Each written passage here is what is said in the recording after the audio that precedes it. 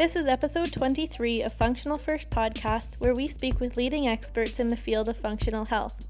I'm Katie Yamamoto from Functional Media, and today I'm speaking with physiotherapist Baram Jam about the use of ice or heat after injury.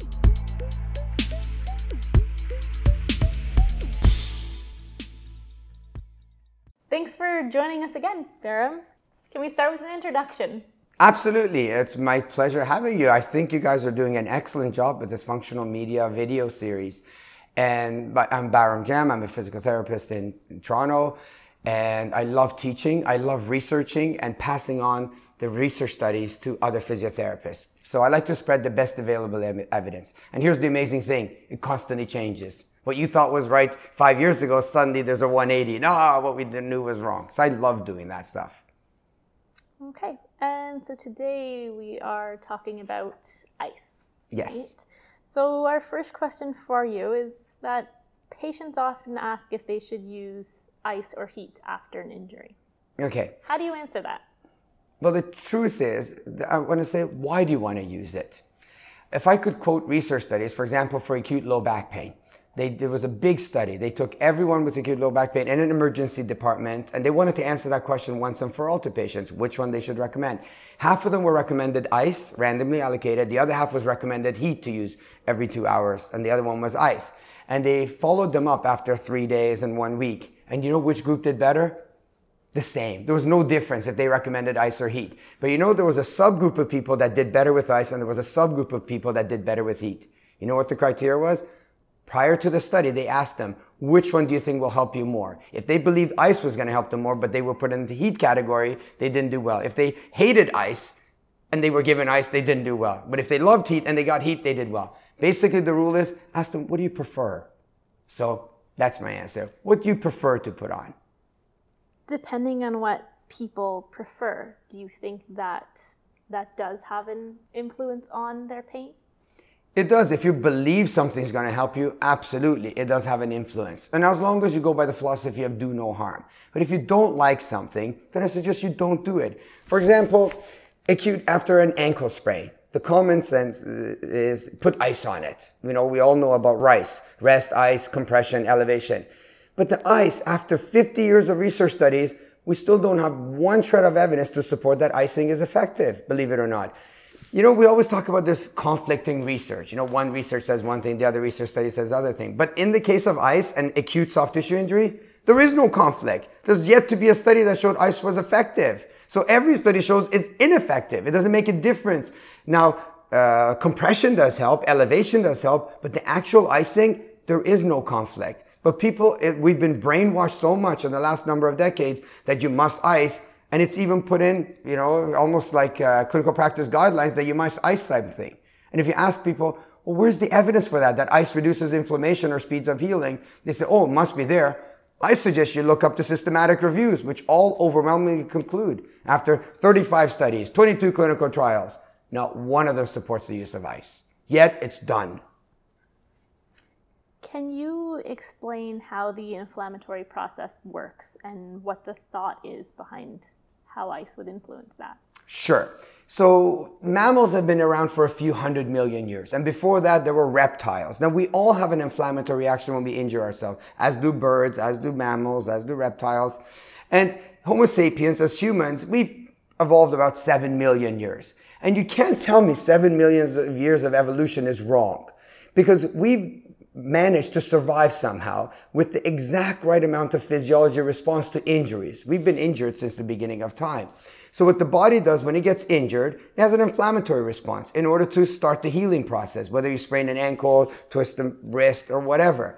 And people say, well, this inflammatory reaction that occurs after an acute injury is a pathology. It shouldn't happen. Are you kidding me? What do you mean it shouldn't happen? They say, well, you got to take anti-inflammatory pills or ice it to decrease the inflammation. And I got one question to ask.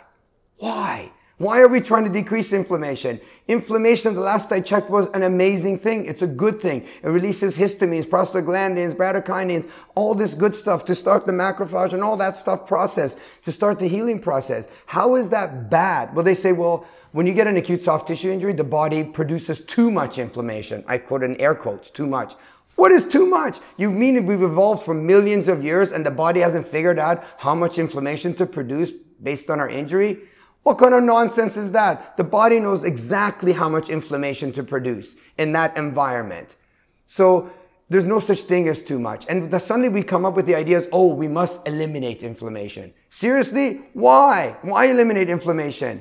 So the reason we have inflammation, we must appreciate, is basically three reasons. One, inflammation causes hypersensitivity in the area, which is good. It's tender, so you won't put as much weight on the injured tissue or touch it or twist it if it hurts. That's inflammation. The second thing in that swelling protects the area because 7 million years ago, we didn't have going to the emergency and putting a cast on someone. So the body produces its natural cast swelling, so it limits the movement, which allows the healing to occur, which is a very positive thing. And the swelling allows time for increases the fluid retention, increases permeability, so it can absorb all the things required, the macrophages release for tissue healing and collagen formation. Suddenly humans come along in the last few centuries and we say, oh, we need to eliminate inflammation. Why? Now, I'm not talking here about pathological inflammation like rheumatoid arthritis. I'm just talking about acute soft tissue injury. We should not be messing with them. And if I have to say one more thing, to me, trying to get rid of inflammation after an acute soft tissue injury is like trying to get rid of coagulation and taking anticoagulant pills after you cut yourself, thinking that coagulation is a pathological thing. Are you kidding me? Coagulation is the most wonderful thing the body does. Oh, but the body coagulates incorrectly. Are you kidding me? Unless you're hemophiliac or something, the body coagulates the exact right amount in the right amount of time. So you said that there is no research supporting that ice helps. Is there any research that shows that ice may have negative effects after acute injuries? But let me say one thing. Ice does help. Like in the kid's playground, when a kid bumps his head, I'm not against putting an ice on the kid's head for 2 to 3 minutes. How long does a kid keep an ice on for? 2 minutes? Ice does have a numbing effect on the skin. That's it. It numbs the pain. Post-surgery, post-ACL repair, knee replacement, ice does have an effect on numbing the skin.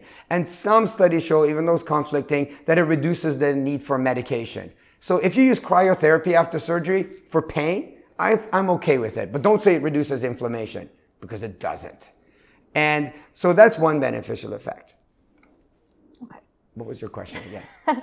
So in terms of the research, is there anything that show that using ice may have negative effects? Well, they've done the studies on people post-exercise and muscle soreness. So what they did was they worked their triceps out to make it really tired. Half of them, they put ice on for 30 minutes and they told them to do it in the next 2 hours. And the other half, they didn't get any ice, cryotherapy on their triceps. And they wanted to see which one has, after 3 days, more fatigue, and they analyzed their fatigue and their pain and stuff. The ones that actually did icing had worse outcomes. They had more fatigue and less strength than the ones who didn't ice.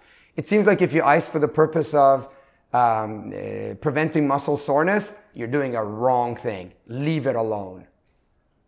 So in terms of ice baths or whole body cryotherapy, are you, as a recovery tool, are you against that? Do you think that's just a fad? I don't think there's enough research on it, but so far the research shows it doesn't work. However, if people believe it works, which is the most important thing, it seems to work. I think it is a fad, but people who have money will do anything to make themselves get better. Certainly based on physiology, it doesn't seem to make sense. Why are you trying to constrict vessels in order to speed up healing? It's just illogical. And the studies don't support it, but people like it, and some people will swear by it. Then again, people swear by all kinds of interventions. And my rule is, do no harm. But speaking of harm, I think there are certain situations where you're actually harming. If personally I twisted my ankle, today, I wouldn't ice it. Why not?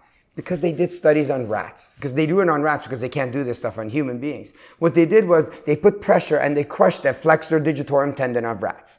And then immediately afterwards, they put 20 minutes of ice on. Half the rats, and the other group of rats that they injured they didn't put the ice on. And they looked at the outcomes and they sacrificed the poor little rats after 24 hours, after 3 days, after 7 days, after 2 weeks, and after 28 days, so 4 weeks. And what they do is they take these rats' tendons and they put it under microscope and they analyze how the collagen formed.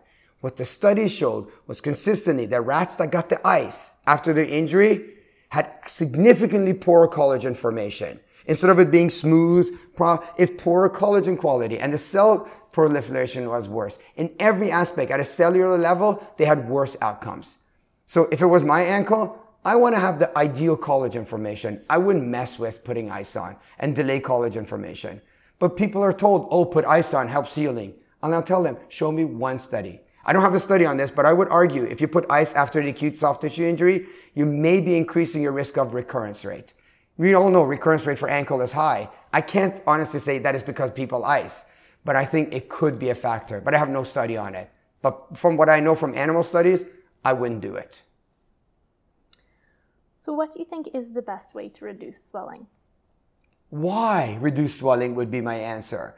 Why? The body produces the right amount of inflammation for the thing. If I had to say how to reduce swelling, it would be optimal loading, which means put load on it. And the more circulation you get, move it. The more you move it, short of pain, short of irritating it, movement is the ideal thing. What absorbs the swelling? You know what? The lymphatic system. And the lymphatic system relies on muscle contraction. So contraction of the muscle is the best way of reducing inflammation. Doesn't matter whether it's arthritis, whether it's soft tissue injury, as tolerated. Another thing that actually helps is compression, which I would be a fan of compression. The studies show, however, when you do compression with ice versus without ice, has no difference in outcomes. The other thing, elevation. That seems to help also. So I'm for that. But icing, whether you do it or not, it doesn't make a difference. But in fact, my argument is based on animal studies, it makes it worse. So in terms of after an acute injury, your thoughts on RICE versus PRICE versus police? So RICE is rest, ice, compression, elevation. I disagree with RICE. RICE is the rest, don't rest. I disagree with rest. Don't rest it. Disagree with ice.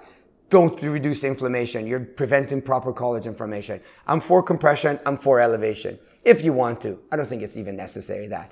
With regards to price, protect. If it's a serious injury, fine, protect it. I'm talking about grade 3 major ankle sprain. I don't think you should protect it. Let it be. Now, people ask me, how long should I protect my ankle for? How long should I limp for? And I ask them this question. When a dog hurts its foot, how long should a dog limp for? How long does the doctor, vet, or tell the dog you should limp for 4 weeks or 3 days? Or how long do the research studies inform the dog that it should limp for? The answer is the dog limps for as long as it needs to. That's how we've evolved. If it's severe pain, the dog doesn't put any weight on it. But if it wakes up in the morning and it says, oh, I need to get my food, and it hurts, so it limps a little bit. The next day it says, oh, squirrel, I gotta run. Oh, I can't run. And then the next day, oh, a squirrel, and it runs and it limps less. Listen to your body is the best answer. Leave it alone, and optimal loading is the best. So I'm a fan of police, which is protect. Protected is meanings don't run on it. Optimal loading, and the ice, I would take out. So unfortunately, RICE, PRICE, police, they all have the vowel I in it. I think they just want to fill up a vowel in there. I'd say take out the ice. So you said that optimal loading and movement would be the best thing to help people recover. What about people who have mobility restrictions? For example, if they had a bad fracture and are non-weight bearing and in a cast? Well, fortunately, if you're in a cast, you can't put ice on it, so I'm okay with that.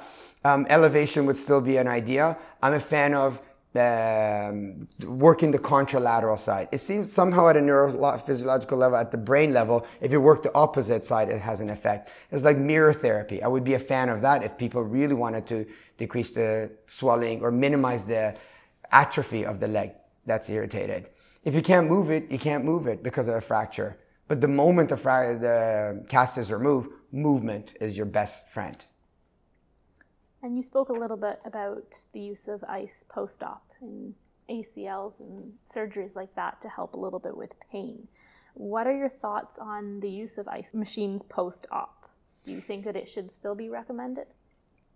I think it should be recommended if the patient likes it and if they feel when they put it on, they don't need to take their medications. But the studies don't support that it really does much.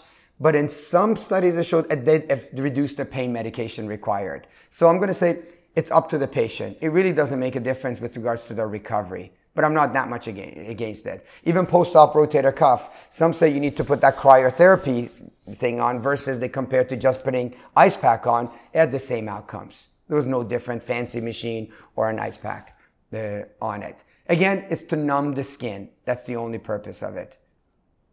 And what are your thoughts then on contrast baths?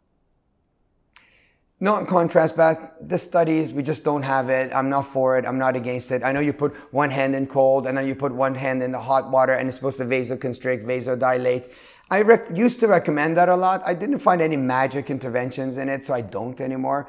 I'm neither here or there. So at least the heat causes the vasodilation part of it. What we want to do is get as much circulation in the foot. So maybe contrast bath does it. I'd be all for that. But I know putting ice on for 20 minutes does the opposite. It stops lymphatic flow. It stops lymphatic drainage. And it stops muscle contraction. So it actually prevents inflammatory absorption, which is opposite of what we're trying to do. And so we spoke about the use of ice. What about the use of heat? Can that make a difference?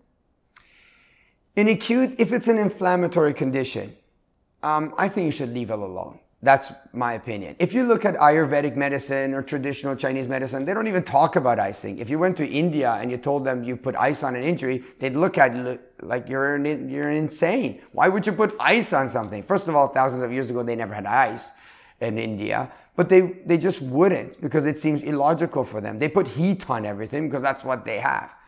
With regards to acute low back pain, there's some studies that if you put heat on, it can be of effect. It can be beneficial. But the inclusion for the criteria was they asked them, do you feel like your muscles hurt? If the people said, yeah, I feel like my muscles hurt after they plowed snow and they got these sore muscles, heat seemed to be a benefit in reducing pain temporarily. With the inflammatory process as well, a lot of anti-inflammatories are recommended. So what are your thoughts on that? Anti-inflammatory medication is on top of the list to give to patients who have acute soft tissue injuries based on the clinical practice guidelines, because there's overwhelming amount of research studies supporting those who got NSAIDs versus those who got placebo medications did better. So you would think me, as a fan of research and science, would say, obviously we should give NSAIDs to people. I'm going to say, I don't recommend NSAIDs after acute soft tissue injuries. Why don't I? Because I'm a fan of recovery. I'm not a fan of giving temporary pain relief. They did a study in Australian military personnel where they took all of them who got acute ankle sprains. Half of them, they gave them NSAIDs, and the other half, when they injured themselves, they gave them placebo medications. You know which ones had significantly faster recovery, return to their running, functional activities, less pain? The ones that got the NSAIDs. You would say, obviously, Baram, then the doctor should be recommending NSAIDs. And that's what the study concludes with. Physicians should be recommending anti-inflammatory medications after acute ankle sprain. What they failed to mention is the little bit of stuff that they found in the study that they don't talk about. The ones that had the NSAIDs after 4 weeks and 6 weeks had significantly greater inflammation in their ankle than the ones who didn't take it. Why? Hypothesis, they returned to their functional activities too early. Because what the NSAID does is numbs your pain, so you do more when you shouldn't be doing more. Remember the dog analogy. I want people to limp as long as they need to. To me, it's like spraining your ankle or having a fracture and then taking morphine to numb your pain and going for a run. That's silly. Sure, morphine would decrease your pain, but is it actually helping your recovery?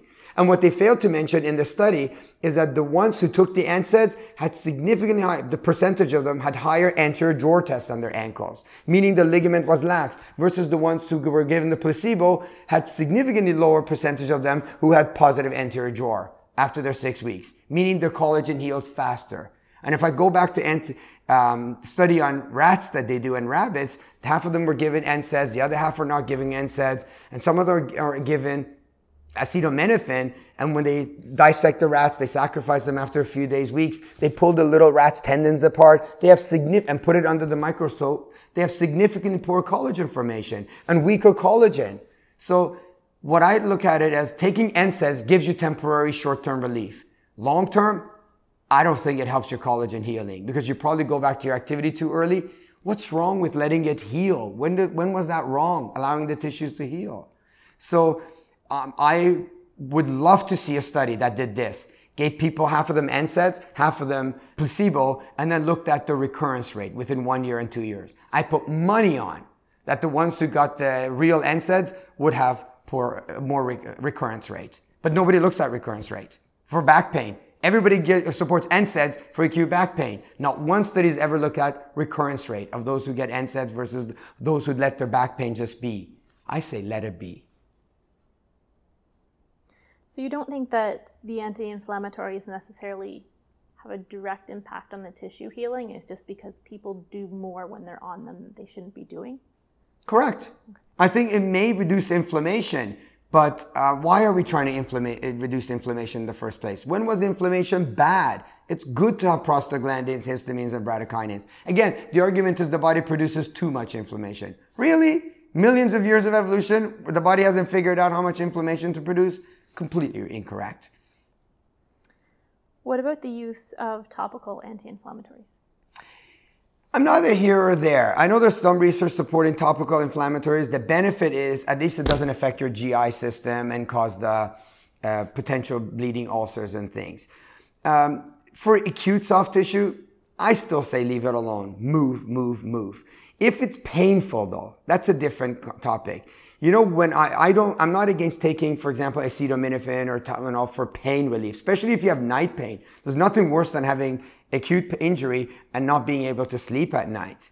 So, and the studies on animals, it showed that taking acetaminophen actually didn't affect collagen formation versus NSAIDs did. So, taking acetaminophen would be good for pain if it's required. Okay.